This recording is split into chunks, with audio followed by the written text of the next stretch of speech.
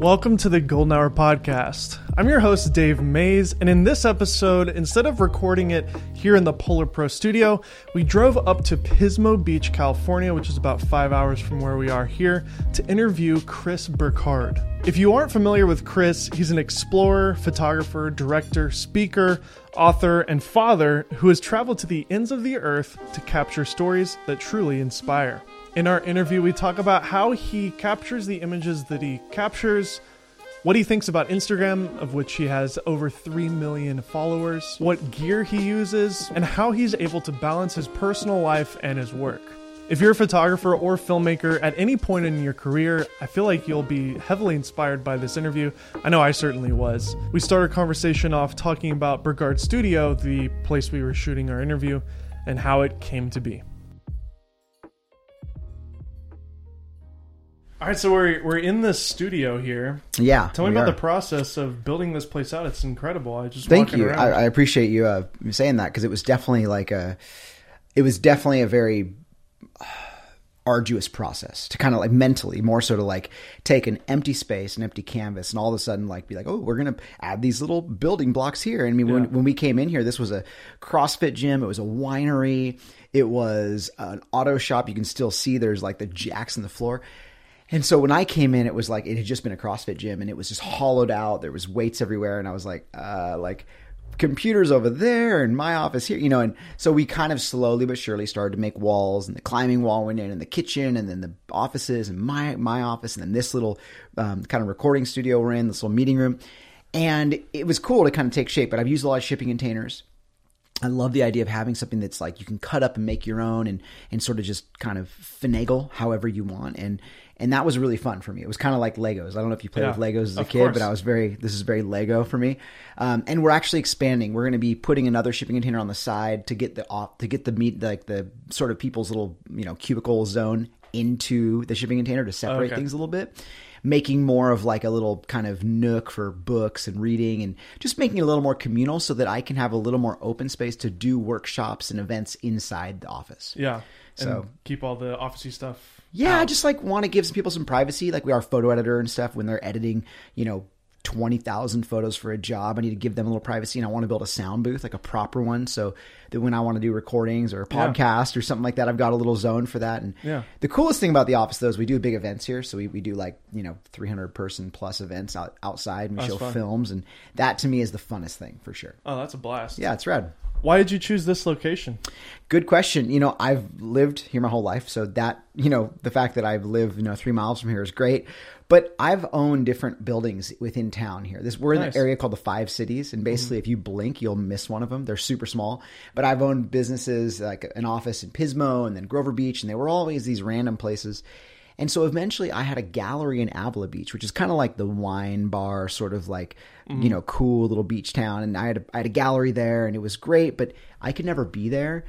And so that was really frustrating to all of a sudden be like, well, I want to be able to be there when people come by and want to say hi and yada, yada, yada. My office was like downtown somewhere random. Yeah. So I was looking for a space that I could buy, that I could have my gallery and my office together. And what I realized was like, I wanted the gallery in this killer walkable location, but it was kind of an eye-opener for me to realize that, well, that's great. People who were coming there weren't coming there for me. They were just coming there for like cheesy Pismo Beach art, you know, like, do you have photos of the pier? I'm like, nah, I got photos of Iceland, you know? Yeah. So what I realized is that by having it here, we're kind of off the grid. We're a half mile from the beach, really favorable location, but we're definitely like not on a main strip. You're not going to find us like shopping, you know, you people have to seek us out. And so because people have to seek you out, they're often more stoked to be here. They're excited. They, you know, want to say what's up. And I appreciate that. And so I feel like it's benefited everything. And also too, I don't want to be bothered nonstop, you know, but I love it when people come by. Like, it's really special to me.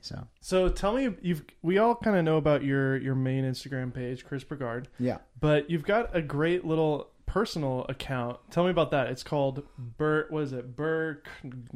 Yeah, there you go. Is that how you say it? Yeah. Burknar?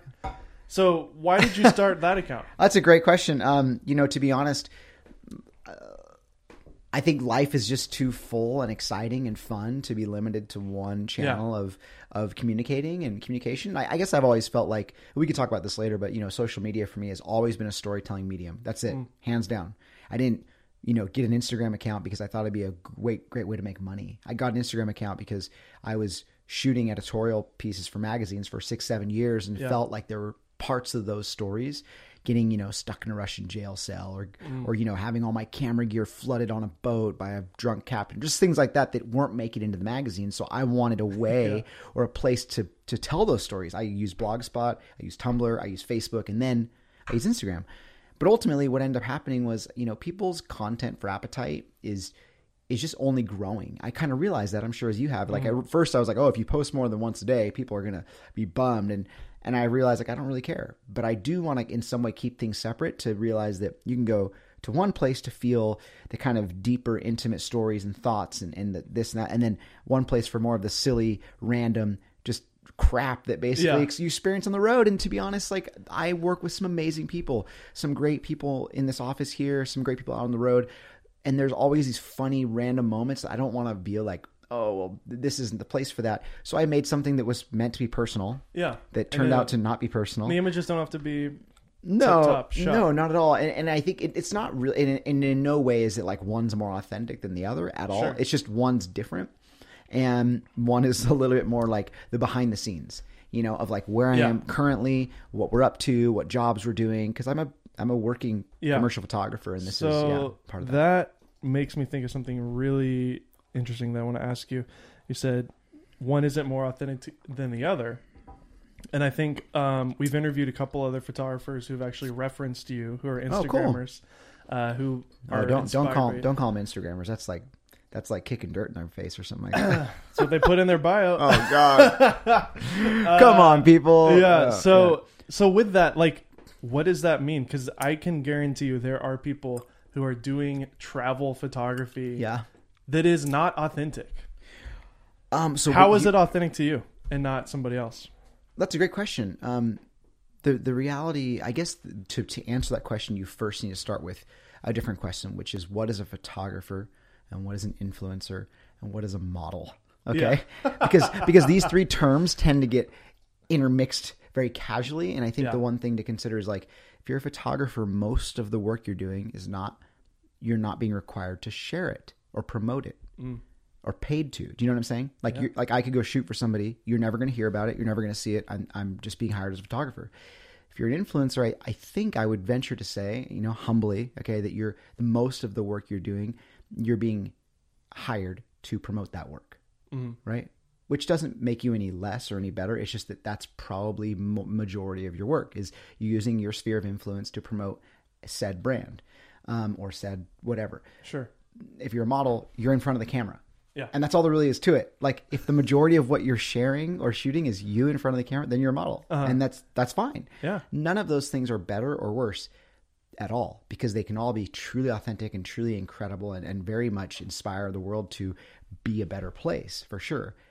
If that's your mission statement. Okay. Yeah. I think that when it comes to authenticism, the reality is like you and I could go, and this is the thing, people always have this concept that being authentic means that you're going to find a more unique perspective or you're going to work hard or you're going to do that. That's bullshit. Like you and I could stand at the same exact spot on the Grand Canyon, take the same exact photo. Yours could be more technically sound. It probably will be because I'm a terrible technical photographer. I'm the guy who's like holding my polarizing filter like in front of my camera, my graduated thing. I don't have all the stuff. My settings are off. But the reality is when it comes time to sharing it, if I'm more willing to intimately describe my experience and give a piece of myself in that moment and tell people what it felt like to be there, the visceral experience, I think that becomes more authentic. And you were just to say, the mountains are calling and I must go. Okay. I mean, that's really what it comes down to. It's like, at what point does the authenticism fall off?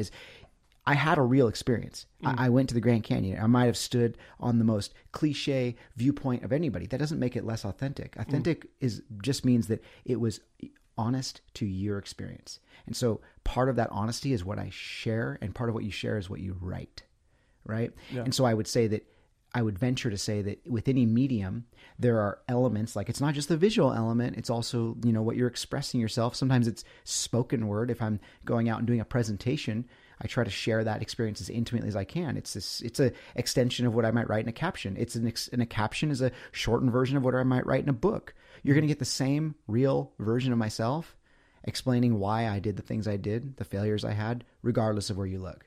And I think that's what makes us relatable as human beings. Wow. Maybe. I mean, don't say wow. It's not that impressive. I'm just cool trying to be answer. honest, I would have said it looks good. Well, that works too, and there's no judgment there. So honestly. So you're a father, right?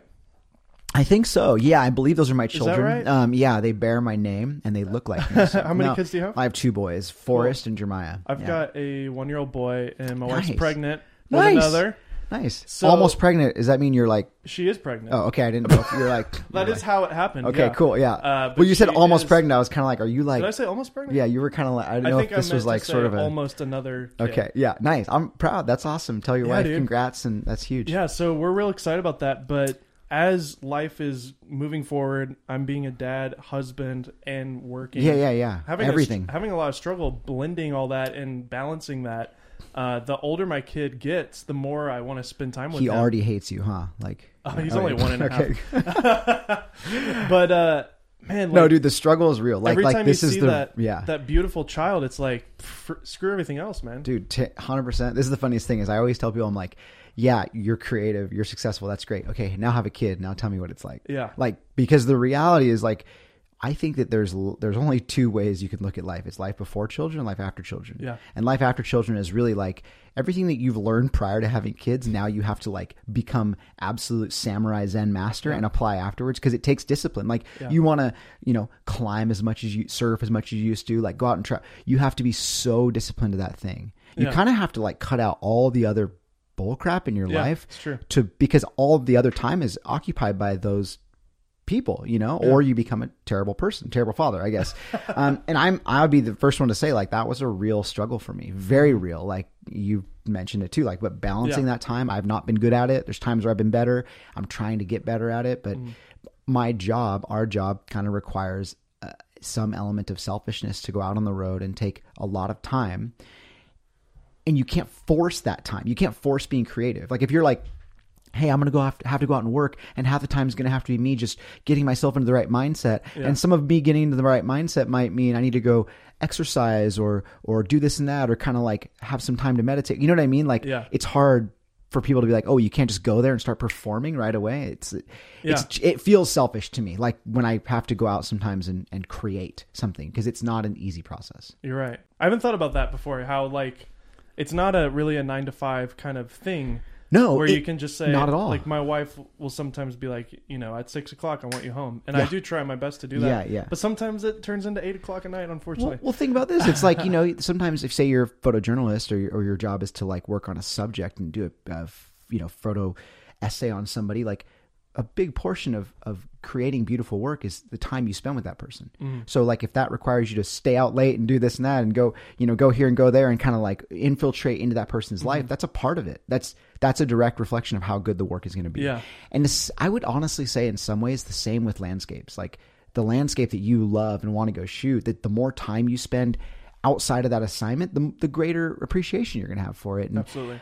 I think that the photographs are a direct reflection of that time you're willing to commit. And it is hard though, when you're dealing with someone who's like, yeah, okay, cool. Okay. Can you be home at 6? Cause I got to go here. You're like, How long is that going to take? That's my favorite. How long is that edit going to take? I don't know. I'm going to do my best. Do you ever step away from the creative mindset and kind of like go and meditate, get away? You mentioned you exercise sometimes.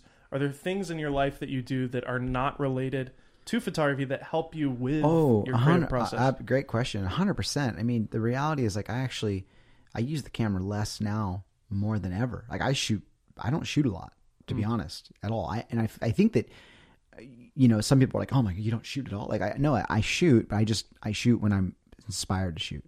And that happens to be less. And the reality is that I'm not uninspired. I'm just finding fulfillment in other things. And I'm saying this slowly because I want everybody to hear this. Is like, for me, I used to flip through the pages of magazines and just look at stuff that was in my wheelhouse, like travel. And now it's like, I want to like listen to amazing music, and I want to look at interesting architecture, and I want to learn about typography. And I feel like I'm becoming more of a student of everything that makes me intrigued and see the world in a different way. And that kind of comes back to photography. Now, one thing I always notice about photographers when I'm reviewing portfolios, especially, is I'll look through a portfolio and I'll get to an image and I'll be like, that's really special. I'm like, how many frames of this did you shoot? And they're like, one. And I'm like, wait, what? Especially when it's a scene that, like, they could shoot more. It's not like a fleeting moment.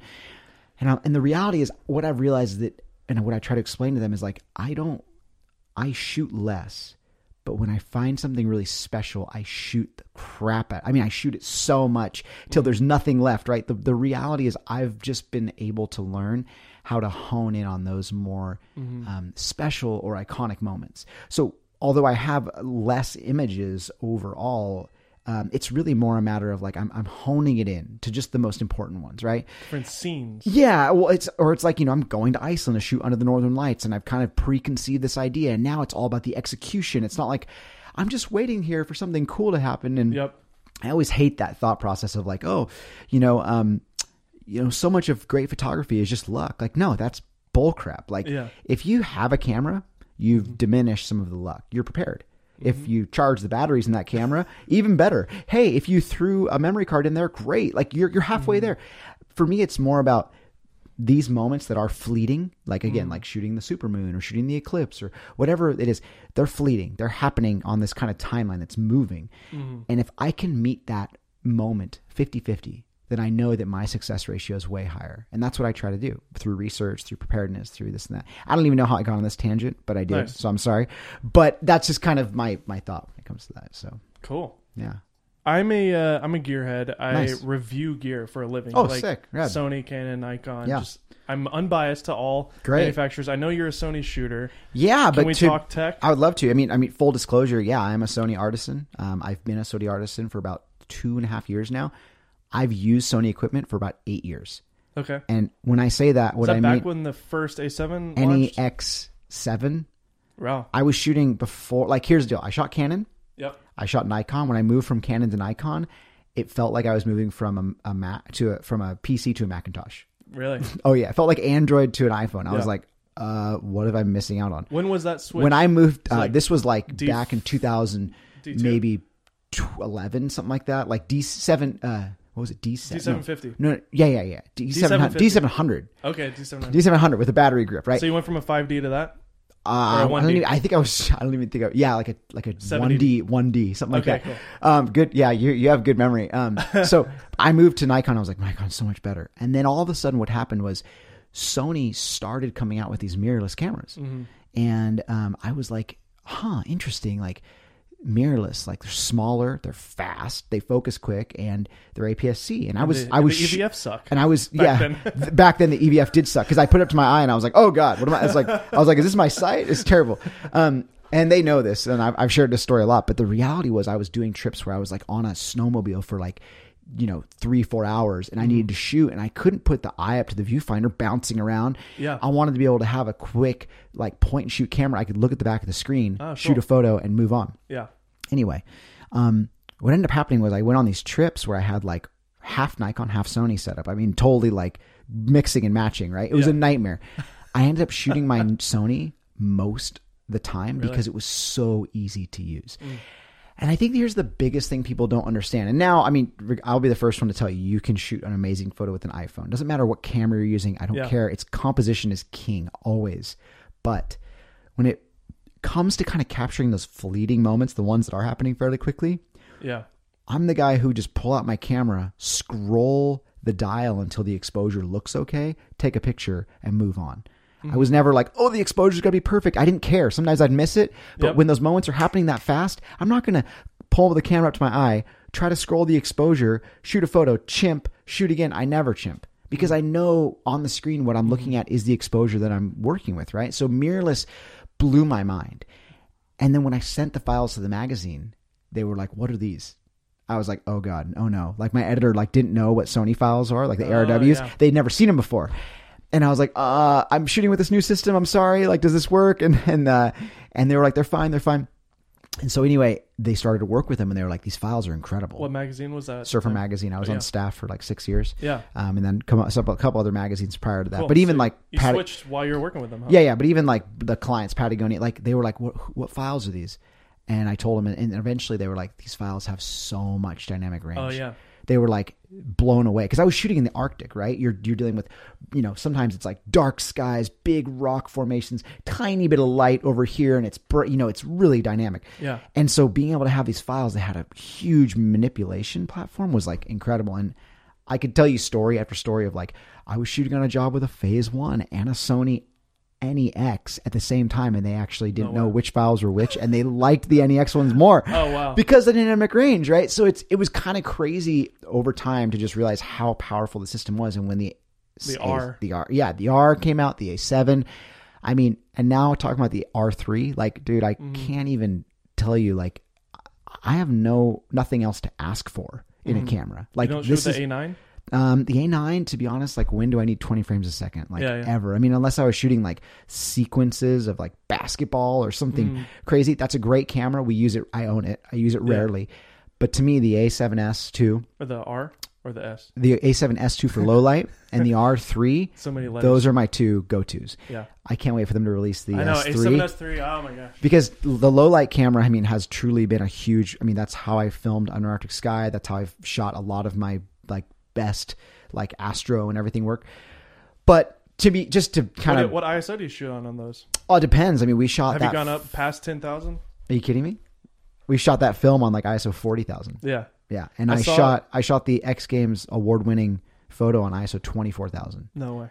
I mean, so much of that comes down to the lens and the post-processing. But again, like those cameras, I feel like that the R3 especially. Never been done before. Well, I mean, people have done stuff. I mean, I don't think it's like we've done anything amazing. It was just, to us, it was so cool to show that in real time, in real life, that film. But I guess I've just been so impressed by the mirrorless system. I would just advise everybody to try it. Yeah. It takes a little getting used to. As you said, the viewfinders have come a long way, but I'm way better. I've been so impressed. And you review tons of cameras, and I'm sure. Have you tried the 6400 yet?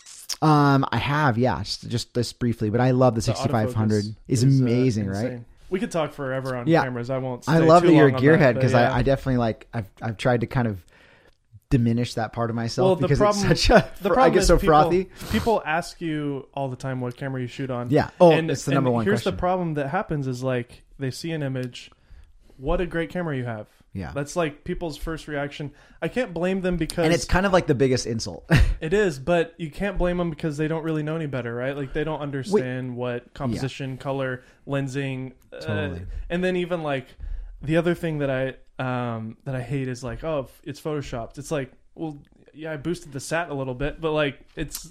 The people's when people say it's photoshopped, because I've never ever shared or posted anything that was a composite or an image stack or anything. I don't do that ever. Like I just follow the National Geographic kind of guidelines, right? Well, it's just not that it's not a great thing. It's just not my style. I prefer trying to create in camera. But when people say that, I usually just say you really need to get out and see the world a little more because I feel like that means you don't have a real bearing on what's out there. Yeah, why do you think people react that way? Because they don't want to believe it? Well, I don't know. To be honest, I actually think it's just a byproduct of the fact that there's so much work out there that isn't real. Yeah. That kind of sucks for people who try to be really honest with their imagery. Yeah. That I see stuff and I get duped all the time. I'm like, that's amazing. Like, oh, it's fake. I'm like, oh, cool. Bummer. Well, I'm just, it still looks cool. I'm gullible, but it kills it for me. Like I really cherish work that is raw and real. And one of the things I love when I teach workshops is to edit my most iconic images because I show people like, this is how little this is edited. And usually when people see the raws, they're like, oh my gosh. Yeah. Like, you mean you didn't add that bird in there? You mean that volcano's not like that? Was that sharp? And I was like, it's just... It comes back to the shooting a lot in those moments too. Well, and as you know, I'm sure more than most, like we have Ferraris, we run them like Volkswagens. Yeah. It's like you have 8 cylinders, but you're running on 2. Most people use their cameras to the nth capacity. And when you start to understand just how much you can get out of your camera, then the editing process becomes a hand-in-hand process where like I'm shooting really flat so that I can bring everything back, all the highlights, all the details, and I can maximize. So, yeah. That's fun. That's the nerdy stuff that I love. love. I'm a full nerd. Sorry. Sorry for cutting you off. Are you a Mac guy? Yeah, I am, just because the ecosystem is easier for, I think, using Lightroom and editing and everything. Yeah. So it syncs up a little better. Yeah, I noticed all your guys out there on iMacs and MacBooks and stuff. Yeah, we're sorry. We believe the hype, I guess. Oh, yeah, same here. iPhone too? Yeah. Good old 10X or whatever it is. 10 something. 10S Max multiplied by 3. I don't know. So I've heard you mention that you have a hard time saying no to stuff. I have a problem with that too. Yeah, tell me about that. Well, I think it's just jobs. Like, I mean, I'll just put it simply, like when you grow up in a, low income house and you basically have like, you're doing anything you can for work and you watch your parents do the same.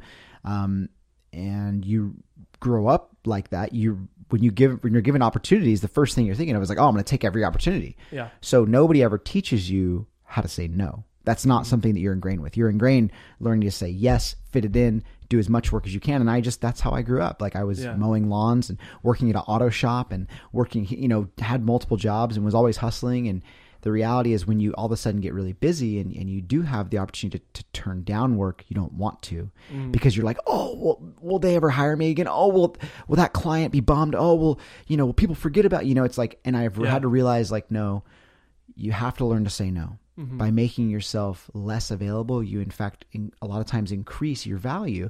And I also think that there's time that needs to be set aside for the things that you enjoy most. Not just talking about like personal activity. I'm talking about like work. Like it's okay to turn down a big job, to take a little job if you enjoy it more. Yeah.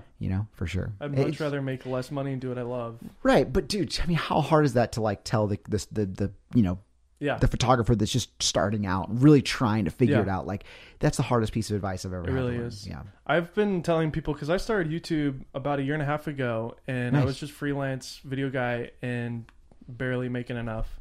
And now like we're able to survive and we're making good money.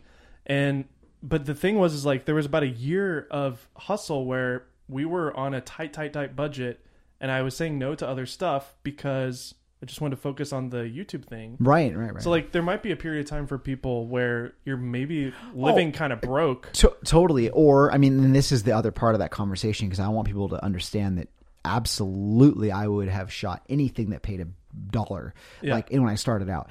This is not the thing that you do when you're like needing to like put a roof over your head. Already. Yeah, this is like I'm 8 years. I'm over a decade into my career. But this was like when I was 6-7 years into my career, I started learning to say no. In the beginning of my career, dude, Same. I was shooting everything. The thing that bugs me is that people have this concept. They're like, that they're going to like pick up a camera and start shooting exactly what they want to shoot like right away. And I'm like, dude, I shot senior portraits. I would go to like skate shops and be like, can I shoot the interior of your store just so I can make like $50? The first photographs I ever shot, I ran out on the Pismo Pier and I would see people surfing. My local home beach, right? See people surfing. I would basically go take pictures of them and run up to them on the beach and be like, hey, I just shot some photos. Do you want to buy them on a DVD for like $20? Like that's what I would do. And that was me trying to be a photographer. Right. So like, I just, when people say things like, oh yeah, how did you start? When was your big break? I'm like, how long have you been doing this? Talk to me when you've struggled for a little bit. So you actually appreciate any of this advice. Do you think some people are just not wired the way that you're wired? You're very entrepreneurial with that kind of mindset. Well, I think that no one's better or worse than someone else, but like, is it okay to be self-aware enough to say, maybe I should intern or be an editor or assist? I think that it's important for people to try everything. I've done all of that. I've edited, I've assisted, I've interned many times. I've done all the things that I would hope that people starting out would want to do because the best piece of advice I got was like, don't get good at something you don't want to do. How do you know what you don't want to do if you don't try all those things? Yeah. This is the kind of the key component to understanding where your skills lie, is to really test the waters. And if you don't test the waters, you'll never have an idea of like what really brings you joy. And I think that one of the coolest things is like to understand. My friend Keith Lazinski said this in a Adorama roundtable thing we did, but he's like, everybody sucks in the beginning. Like you suck and that's okay. Like it's okay to suck. You suck some more. Then you emulate somebody. Then you suck some more. Then you find your voice. And you don't just like pick up a camera and be like, I found my voice. And I think the thing that kills me the most is people have this concept where it's like, oh, I get an Instagram account and then I buy a camera and then I figure out how to use it. It's like, no, that's not the process. Like, Instagram is not this tool to make you become a successful photographer. It's just a communication platform. That's it. It's a phone. It's an iPod. It's an internet communication device. It's just it's all social media is glorified texting. Yeah. And if you don't like people, you'll never find success on that platform. If you enjoy people, then you'll probably find success because you'll want to communicate, and it's communication that really makes those accounts thrive, I feel like. Yeah. Do you like Instagram? Yeah, kind of sometimes. What do you mean? How long? You've been on it for a while, haven't you? I got on it in like 2013. So whatever, 5 years now, something like that. How was it? But it started in 2010. No, I mean, I love it. I love the ability. Like, here's the thing. I will straightforward, like every person that works for me, almost every person, I've met them via social media. A lot of my best friends today, people that I spend massive amounts of time with, I've met through social media. I've been able to use it as a lucrative tool for my business, for sure. But it's probably the last thing on I have these, when I teach, I talk about these pillars of income. Commercial photography, image licensing, editorial, the first three. These are active income you have to seek out. There's passive income, where it's the stuff that you can control more so. Merchandise, books, films, prints, things like that. Speaking, teaching, educating. And the very last thing for me is social media influencer work, meaning that's where I get paid to promote something. So could it be the other way around? Yeah. I'd be selling you fit tea and protein powder and all kinds of crap that I don't want to sell, right? Because I don't care. That's not what I use it for. I use it as a tool to inspire, as a storytelling tool. I think that all the rest of my business is benefited from that because I use it for that. But again, I think it's just one of these things where I do enjoy it when I'm using it in a way that really feels like I'm connecting with people. And I like people notice usually too, like I answer probably 90% of my DMs. I respond to a lot of people. I like the connectivity that it brings. What do you not like about it? I just guess sometimes I don't like the comparison. People talking about the algorithm. If I hate hearing about the algorithm, I'm like, dude, who cares? Like, when I hear, that's like such a cry for help. The moment I hear like the algorithm, it's like, dude, who cares? Like, find something else, use another app. Just when I hear people complaining about feature sets and things like this, I'm like, it's like, you didn't design it. Like, you're using somebody else's free platform that's probably benefited you in some way. Like, stop complaining.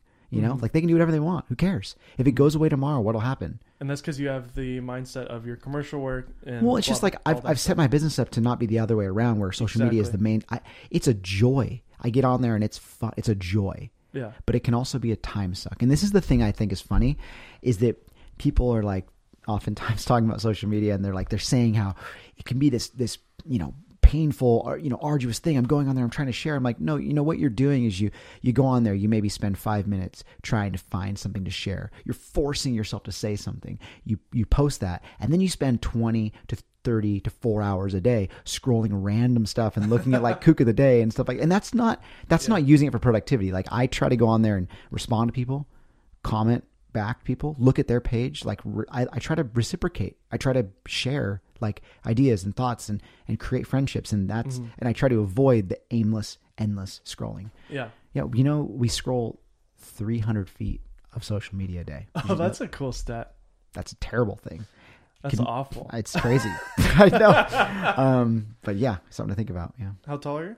I'm 5'8", so not that tall. So 5'8" so it's a lot of me. 300. Yeah, exactly. I don't know what that is. I don't know. The 0.8 throws it off. Under the Arctic Sky. Yeah. Really amazing documentary. Oh, thanks, man. I actually watched it yesterday. Nice. Of course, the last 10 minutes are my favorite moments of the whole I hope film. so. No spoiler alert, but the shot that you got is unbelievable, and of course, I'm sure is one of your favorite moments. Yeah, it's funny. I definitely like the photograph at the experience. It was amazing, but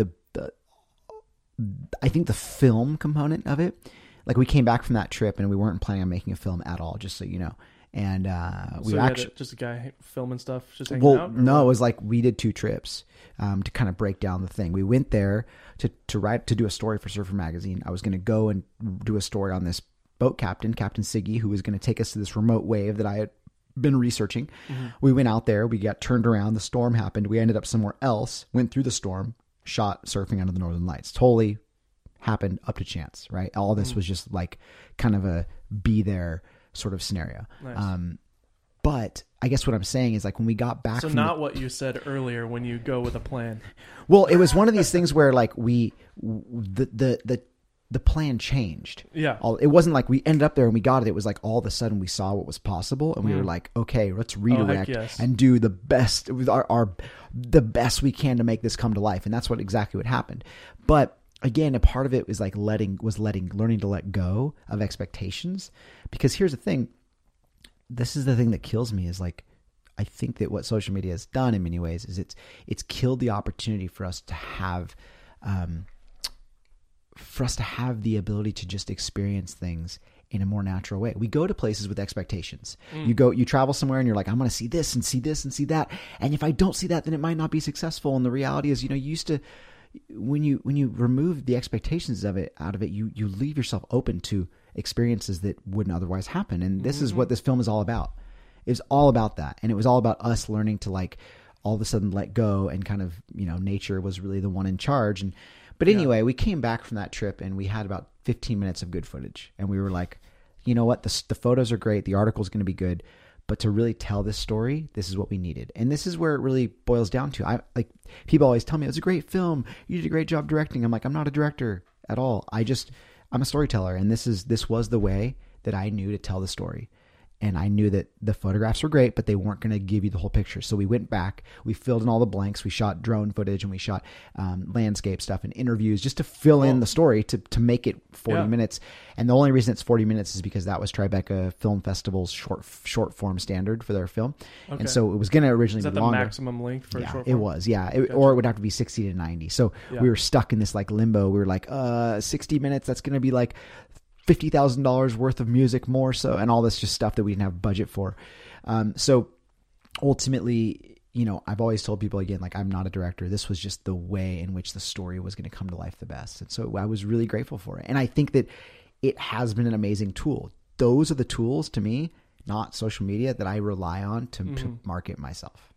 What was it like being involved in a film? I mean, coming from more of a photography background. I've been lucky enough to direct, DP, produce a number of pieces, a lot of commercial broadcasts, like for brands, whether it's like a Super Bowl spot for Jeep or whether it's a North Face commercial or things like that. So I've been a lot. I didn't know that. No, I don't care. I don't want you to, because there's the thing. I don't promote that stuff because I don't want to do.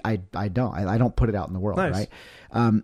That's just whatever. Like I've been able to stand in those roles and experience that, but to come to work on a long form project, like those are like 2 to 3 minutes long, 60 seconds, 90 seconds, 30 seconds. It's a lot different. Your budget goes a long way with 20 seconds. Yeah. But all of a sudden when you're dealing with something where you're like, oh, okay, this is going to be a 40-minute film. You're thinking about character development and you're thinking about, like, you let your shots live longer and breathe more. Well, like, and sometimes you just don't say anything at all because the whole point is you want to show, not tell. And to be honest, like, I'm the first person to say I was a total rookie. Like, that film was like the most expensive college education I never wanted ever. But I learned so much and it was so valuable, and I wouldn't change anything.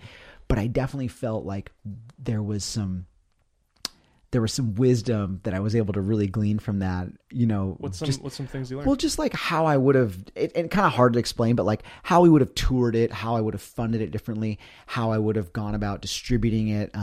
You just went to the festivals. You didn't go to Vimeo or anything like that? No, we went to Tribeca Film Festival. We premiered at Tribeca Film Festival, and then we sold it via The Orchard, and then we sold it to iTunes, Netflix. We released on iTunes, sold it to Netflix. We had just different people. This was all new. Yeah. Again, and what I always tell people is, I'm like, to be a filmmaker, to be a director, you have to make money from films. Yeah. Like that's my dad's a documentary director. Awesome. Right. So he knows what's up. Like, I wouldn't really call myself a photographer until I'm making money with photographs. Like, I like to shoot. Great. You're a picture taker. But in terms of like, I'm a working photographer, I would have to say that at that point, you'd probably want to be like whatever you're eating or consuming the money should be coming from photography. You're making profit. Yeah. So for me, I'm like, I'm not a filmmaker. I'm just a storyteller. And that was a storytelling exercise. And it was an amazing one. And I learned a lot that hopefully if I do this again, I would apply for sure. But right now it was just like an amazing exercise. And that's just the way I look at it. Like, cool. I don't really want to look at it in any other way because I think it hurts inside to be like, oh, like, this was expensive and challenging, but so fulfilling, like the most fulfilling thing I've ever worked on. That's a cool thing, for your kids to watch, and kind of get a real bird's eye look on what dad does. Totally. Cool. I think about that sometimes. Like they'll probably think I'm a loser, but maybe this will make me a little cooler at some point. Yeah, absolutely. So you're into rock climbing. It's something that I immediately noticed in the office here. You've got a rock wall climbing there. Wall. I have literally zero experience with rock climbing, other than I think I went to like one of those little gyms that it was a date night with my wife. Oh, nice. That's sweet. It was fun. Tell me about your passion for rock climbing and where that started, and do you actually go out and do that? Yeah, I've climbed in Yosemite quite a bit, Joshua Tree, Patagonia, and sort of different places all over. I started climbing when I was in my early 20s, and it was something that at the time was just an escape from the beach. Because think about it, you're a surf photographer. That's kind of what I grew up doing. Every day you go to the beach and you shoot during the best days. So when I got to surf, it was like the worst days, right? So, but with climbing, it's like every day is kind of the best day. Like the rock doesn't change really. So you're just waiting for good conditions. And I kind of fell out of love with team sports early on. I really loved the individual challenge of certain things, which maybe you relate to, but like that's the idea of like, I'm going out there and I'm the only person that I'm up against is myself, right? Or this, object. And I love the movement. I love the way that it kind of shapes your mind, sharpens your mind a lot, because there is risk in some ways, especially when you're like trad climbing on a big wall or something. So I love climbing. It's a big part of my life. I didn't really shoot a lot of it. It took me a while to start shooting it because I kind of like to be proficient at things or like have a verse knowledge of things before I start shooting it, like with surfing, I grew up surfing and I grew up in the water and I had a real understanding of it and I felt proficient, like I was a specialist, right? So with climbing, a lot of it's really just been for me. I love it. It's kind of what I do to keep my mind sane, that and yoga and cycling and a few other things. So nice. Yeah. You should get on the wall while you're here. Yeah. I'll give it a try. It kind of goes like... It's scary. It goes off to an angle where it looks like I'll just fall. That does happen sometimes. So when I travel, I tend to sometimes overpack. I've traveled a lot over the years, been to Kenya twice and Haiti and DR and Guatemala, and did a lot of mission work. Cool. That's rad. I'm a believer and involved in that stuff. So when you pack, like, what are some of the essential things that you're trying to accomplish? Do you pack light? Do you bring more than you need? I try to pack as minimal as possible because of the fact that I've realized just how much time is spent in transit. Packing and repacking, gathering the crap from your hotel room, throwing it. I want to be the person who's like, ready to go? Okay, cool. I'll see you in 7 minutes. Boom. Ready to go. Like, and the reality is here's the thing. You pack all this stuff. You get to location. You wear the same thing every single day. You get back and you're like, why did I pack all this? It's like you figure you'd learn. I still do that. Trust me. I still suck at this. My essentials are pretty simple. It's like, neck pillow, like some butt wipes, like noise canceling headphones, like just like stupid stuff. But then I'm usually trying to think of like, what one pair of shoes can I wear in like 5 scenarios? What one pair of pants can I wear in like 10 scenarios? What shirt, jacket? Like, I'm trying to look for stuff that works for everything. And I really try to take this concept that the more you know, the less you need, which is, I think, where the research of a place really comes in line for me with like what I'm going to be doing there activity wise. Like, nice. I want to spend a lot of time on Google Earth, on Flickr, on just chat rooms and whatnot, talking to people about these places I'm going to.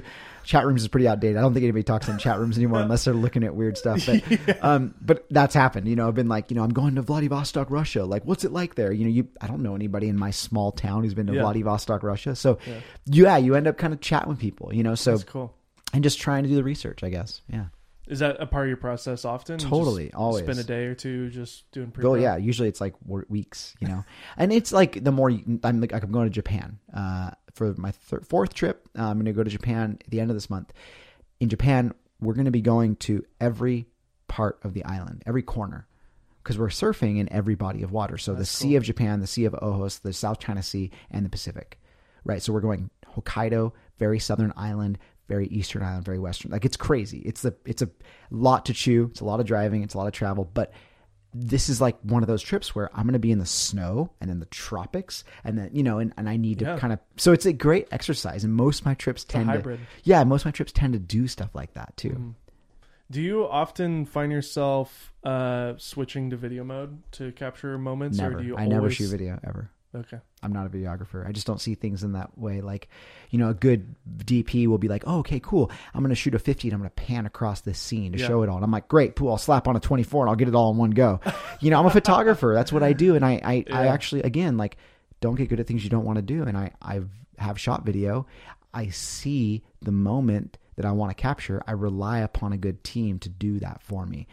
I like directing. I like working on the overall vision, the big picture emotion and that I want to convey. And I just like working with talented people. And I think collaborating has been one of the greatest assets, whether it's a good writer for articles, whether it's a good video team, whether it's, you know, whoever, like a designer.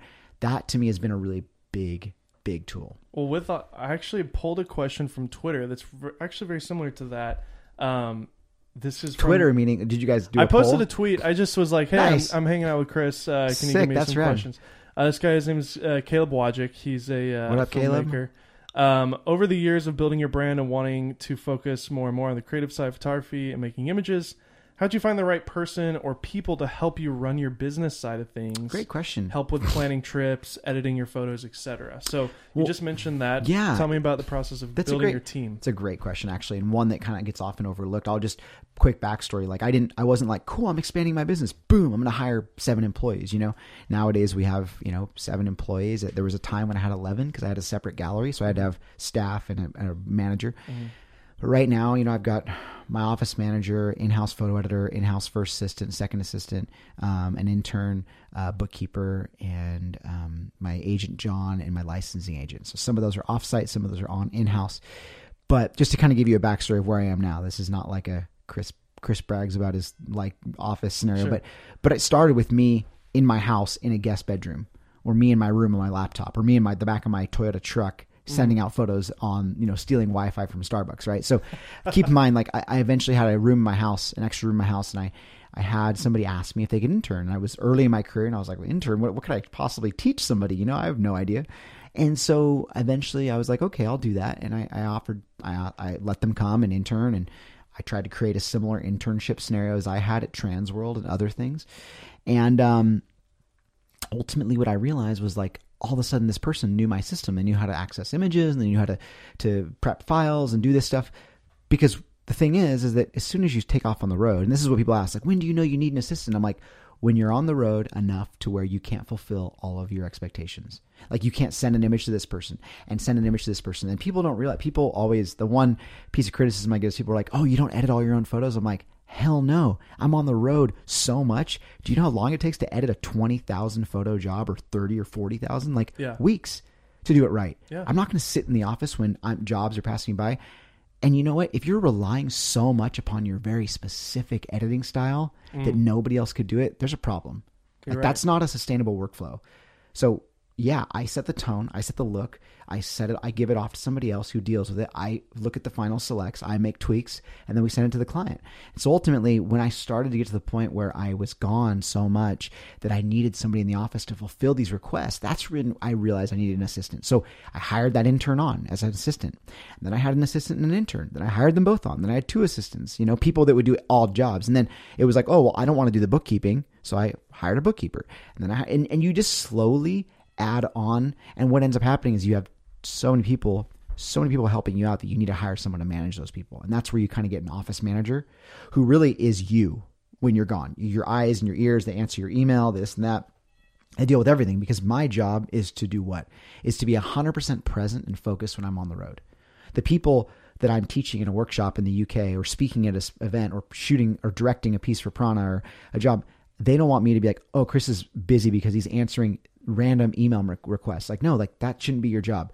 Your job should be to be creative. Your job should be to focus on the task at hand and give yourself 110% to the client or the job or whatever is being asked of you.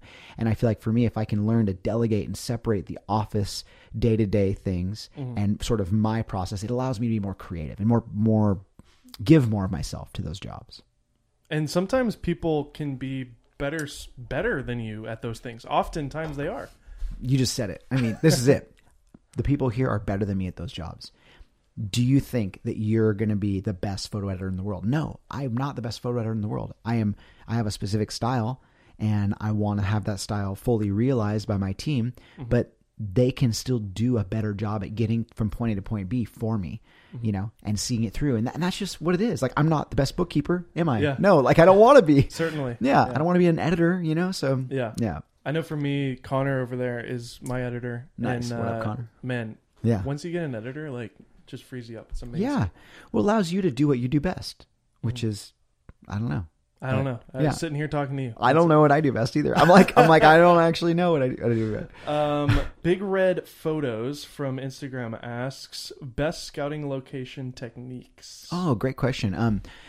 The beauty is the internet, right? That's the coolest thing we have. But I would say that Google Earth is excellent. Like, I've used that tool forever. Have you seen the movie Lion? Yeah, it's amazing, right? The guy found his home on Google Earth. Like, oh my gosh, I want to find some money I dropped in a street somewhere. But anyways, Google Earth is amazing, and especially for me looking for waves. I was often using it as a search tool for waves. I would learn from having gone to places and then looking at the Google Earth when I come back. I was able to kind of cross-reference. Okay, this is what it looked like being there. This is what it looked like on Google Earth. This means there could be a wave there, or this means no. This isn't. So. That Flickr was great. Really diving into Flickr. The cool part about Google Earth is all the photos that are attached to Google Earth from those third-party websites, where people tag it, geolook. Nowadays, you have Instagram, you have hashtags. You can look through. I even have just, contact people that have been there. You'd be often surprised how friendly people are. Oh, I saw you went there on a family vacation. Email them I'd love to know about the weather and about this. And is there any high advantage points? Is there any way to get down to the bottom of this canyon? I think that's a really great resource too. A sun tracker app, or I think PhotoPills is a good one, where you can sort of see how does the sun rise, where does the sun set. You can geographically point your location and really for any day of the year and find that out. That's a really good tool too. What did they do 30 years ago? Dude, it's honestly all the things you're saying are internet based. It's amazing. Well, it's so true, but the reality of this is this: my mentor, Michael Fatali, he's a large format landscape photographer, one of the most prolific in the world. His images sell for $10 to $20 to $30 to $80,000. He was the first guy. 8x10 transparencies, right? Film, Unreal. Wooden camera, big tripod. Yeah. He was the first guy to photograph places like Horseshoe Bend and Antelope Canyon and this and that before they were places. And so much of his experience was just going, talking word of mouth, this and that, being able to spend time in these places. For me, a big part of my career at shooting surfers, it wasn't I went on a blog and was where's the best surfers in Central California? I would just show up at the beach. And so what I'm saying is that there's, and you have to keep in mind, he's from the Southwest. So it's different when you're going somewhere that you've never been, overseas or whatever. But when I was scouting, trying to find locations to shoot where I live, that was the byproduct of just growing up here and being shown someplace in Boy Scouts, or being shown someplace by an older friend or a brother, or this and that, or being taken somewhere, by this and that. And then even again, finding athletes to shoot, I would just show up at the beach on the best days. When the best days are, because I would call the weather report and listen to the surf forecast. And then I would get, we're byproducts of our environment, right? And I think people sometimes forget that. Finding locals in those areas in other countries is a great way to hack into that. And the best work I've ever done, Under Arctic Sky, for example, that was all because of the locals. Those relationships that I've formed. Yeah. And this is what I try to tell people. I'm Under Arctic Sky, perfect example. I've been to Iceland 33 times.